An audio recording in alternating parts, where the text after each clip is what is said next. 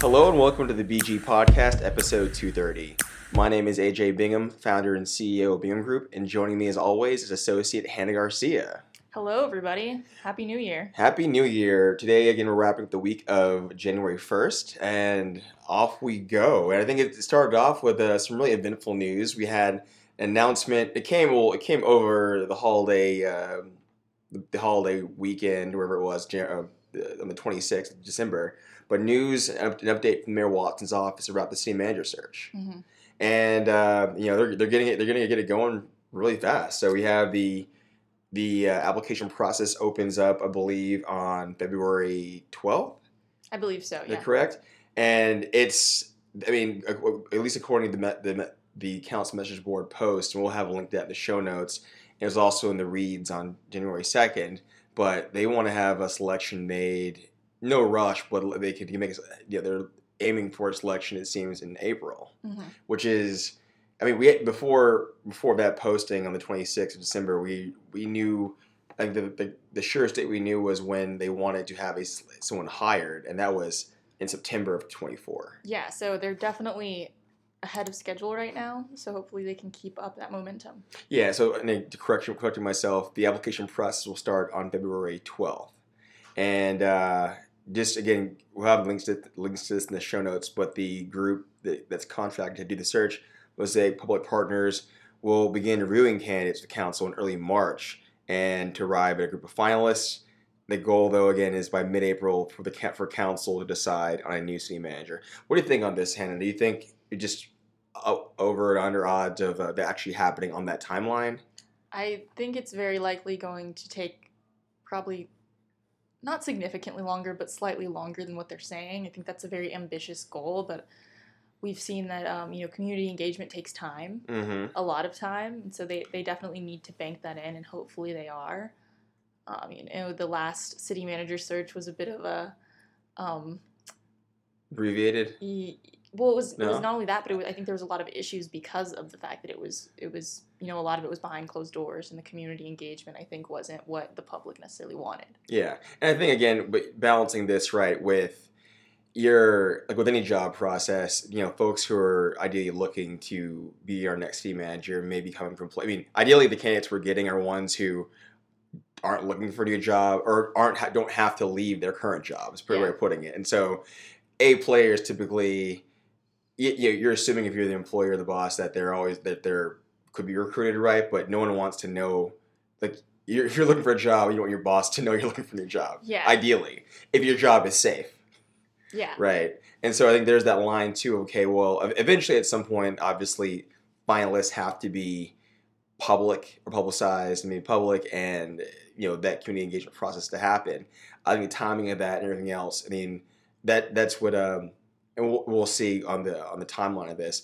I would say this council, of any council, has shown this last year, the ability to move with speed and deliberate speed on getting things done. Yeah. Right. And on weighty issues. Now, obviously, city manager.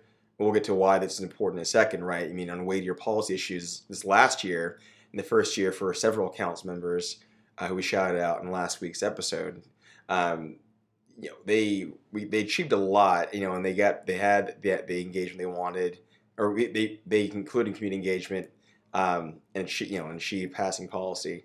I think, there's, as we know in Austin, I don't think it's a secret. There is definitely desire for community engagement above and beyond, which I think you'll see nationally in certain areas, right? And ultimately, it's council's prerogative of how they want to operate and move on this. There are pros and cons to. I don't think it needs to be a drawn-out process, right? And again, I think we've seen this last year. They've at least, there's going to be people who don't agree with the speed which they operate, but they've been able to achieve policy positions and seek public input and get it and make their votes. Yeah. So we shall see, but that process for city manager will start. Our new city manager will start on February 12th.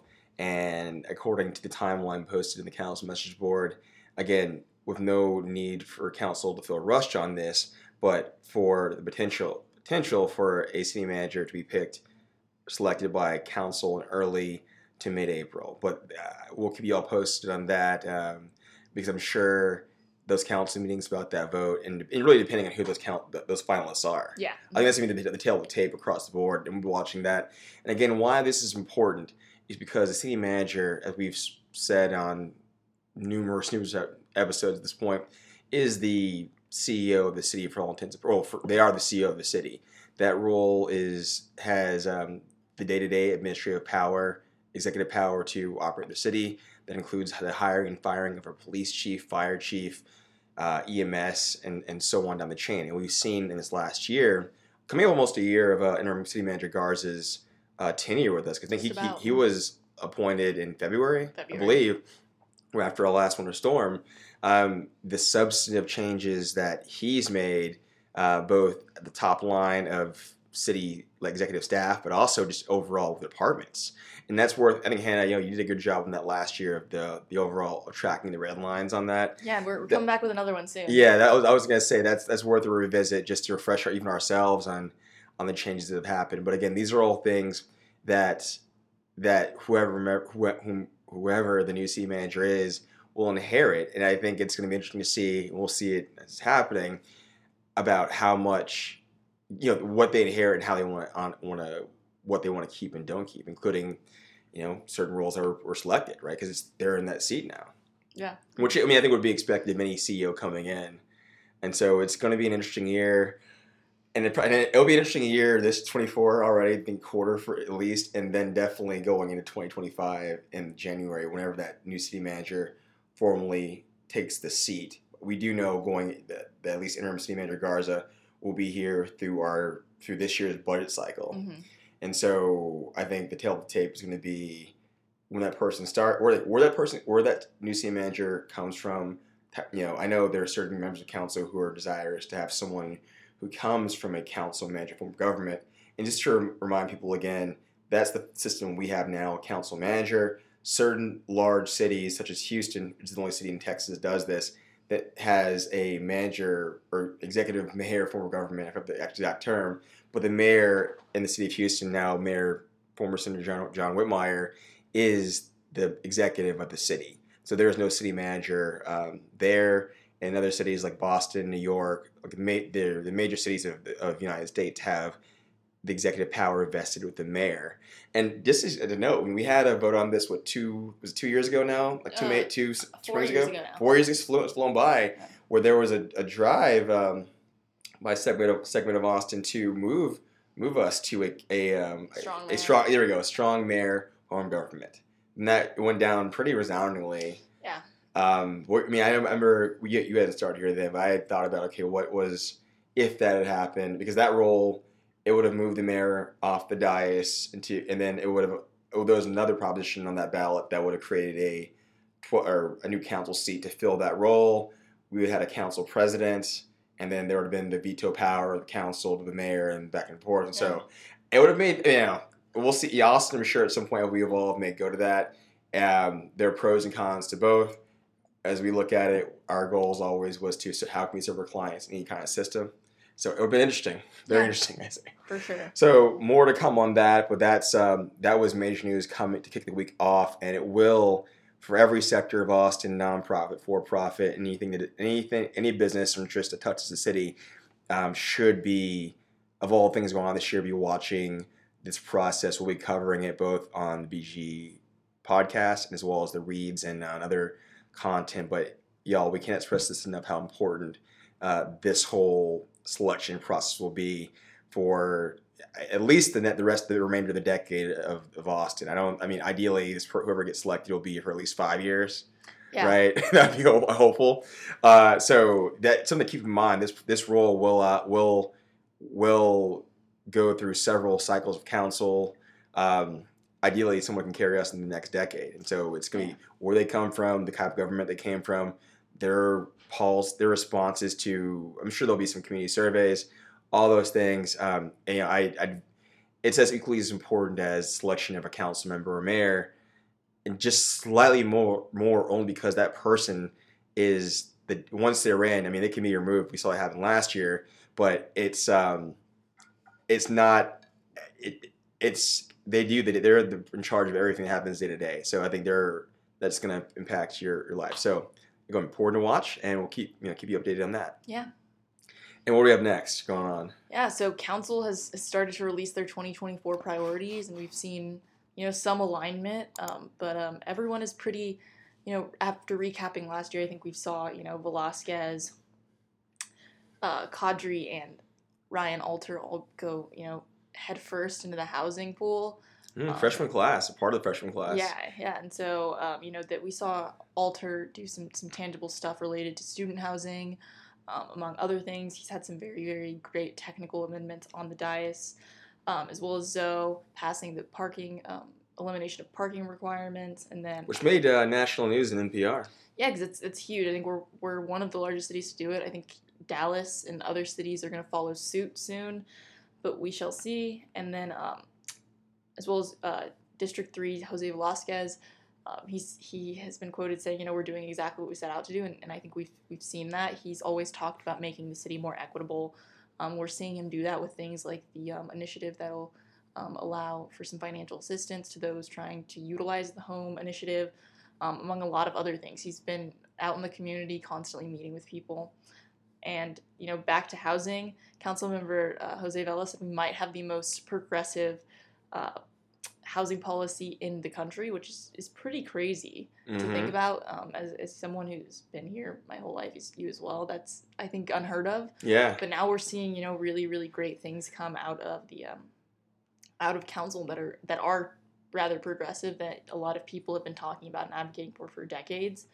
So, I think we'll see how 2024 fleshes out, and we'll see kind of how, if we keep that progressive line of thought, because we have compatibility and equitable transit-oriented corridors or something like that. It's ETOD is the acronym. ETOD, very good. And then Home Part 2, a lot of stuff that could make us the most progressive city, as well as a lot of transit improvements. And so hopefully that's still the case. Yeah, I mean, if last year, and again, it was the first year for several of these council members, is any indication, it's going to be, you and I were talking about this earlier in the week on Tuesday, a continuation of a lot of progressive and really aggressive moves on land development code reform, right? I mean, across the board. And again, both from the now the sophomore council members, but also some veterans like Councilmember Leslie Poole. Yeah, and she's in her last year. Go ahead. She's entering her final year of a very busy decade. I think we've seen her kind of do a big, I guess 180. 180, yeah, exactly. She was typically standing with groups that were more anti-development, didn't want that much to sit on anything that had the single-family zoning attached to it, and I think her, among a lot of other people in the city, are starting to kind of ease into it a little bit more, recognizing that, density is going to come whether we like it or not. It's just a matter that we should make it so that everyone can enjoy it. I mean, again, her votes, I think we talked about this on the last episode. If you, on the 3 or so policy proposals she presented or led on and passed last year, if you had asked people, even including us in 2022, hey, where she is standing on this as a vote, not knowing whose policy it was, it wouldn't have been her. Yeah, exactly. And all.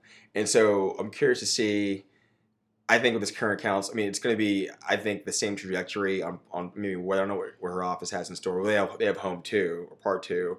But for the rest, I mean, I think we're going this year with a clearer indication of where they stand on policy. We didn't last year, both because when they got sworn in, remember that too, they got sworn in, and then immediately we had a winter storm. Yes. And so pretty much the whole quarter was lost because of the storm and then post-storm response. You had the removal of city manager Spencer Crunk, the appointment of interim city manager Jesus Garza, and then the changes that happened on that, right? The dominoes of that one. And so a lot just kind of paused because I think a lot of changes needed to happen, or weren't that needed. They were happening on the city staff side. And so even if council's moving, staff was kind of just, new leadership changes happening pretty much every week, right? Or so, every 2 weeks or something like that. It just was, you're not, and staff ultimately, the the council directs the policy, might set the policy, but it's enacted ultimately by city staff. Yeah, and so a lot of big changes. I think we're finally kind of entering a nice little plateau where everyone's, not necessarily fighting a learning curve while they're trying to do their job. And also is working with each other too, right? Yeah. I mean, coming in the year, a lot of members weren't able to really, they didn't really start meetings. Things got delayed. So even working with their council offices, just understanding where people stand on things, let alone what your office is going to lead on. I think we have a way clearer indication of that now. And we do expect, we can't tell you what's going to happen, but there's going to be movement. I think a strong movement around land use or LDC reform as it was last year. Yeah, they're going to keep going. Additionally, kind of in the same vein as land use, we saw a large group of council members really led by Paige Ellis. Still Mayor Pro Tem, right? Still Mayor Well, no, she's Leslie Poole's... Well, they haven't met, they haven't convened yet. Oh, yeah, true. So until, we'll get to that too, but she's still Mayor Pro Tem. Okay. We saw them kind of publicly come out against I-35 in their current plans, and so they've made a lot of headway in getting TxDOT to do more investments in the environment and studies about how this could affect the community. Mm-hmm. So it's great stuff. Yeah, so more to come there. We give a shout out to our favorite news source, the Austin Monitor. We'll link to the profiles they did on all the council members, including mayors, priorities for 2024, as well as recaps they did for 2023. But great work to all the writers of Austin Monitor. Shout out to y'all. You're our favorite sources. On the horizon, council will be back in session on January 16th for a work session, followed by on the 18th for a regular session. And we are underway. We have a link to the 2024 council meeting calendar in the show notes. But we do expect it to be a busy year. And then also, of course, on the horizon are the 2024 elections. Mm-hmm. So note on that again, Mayor Kirk Watson hasn't declared yet, but we expect he will be declaring formally for re-election. He stated he wants to run for re-election. He'll be formally declaring that, I'm sure, in the near term, soon, some point.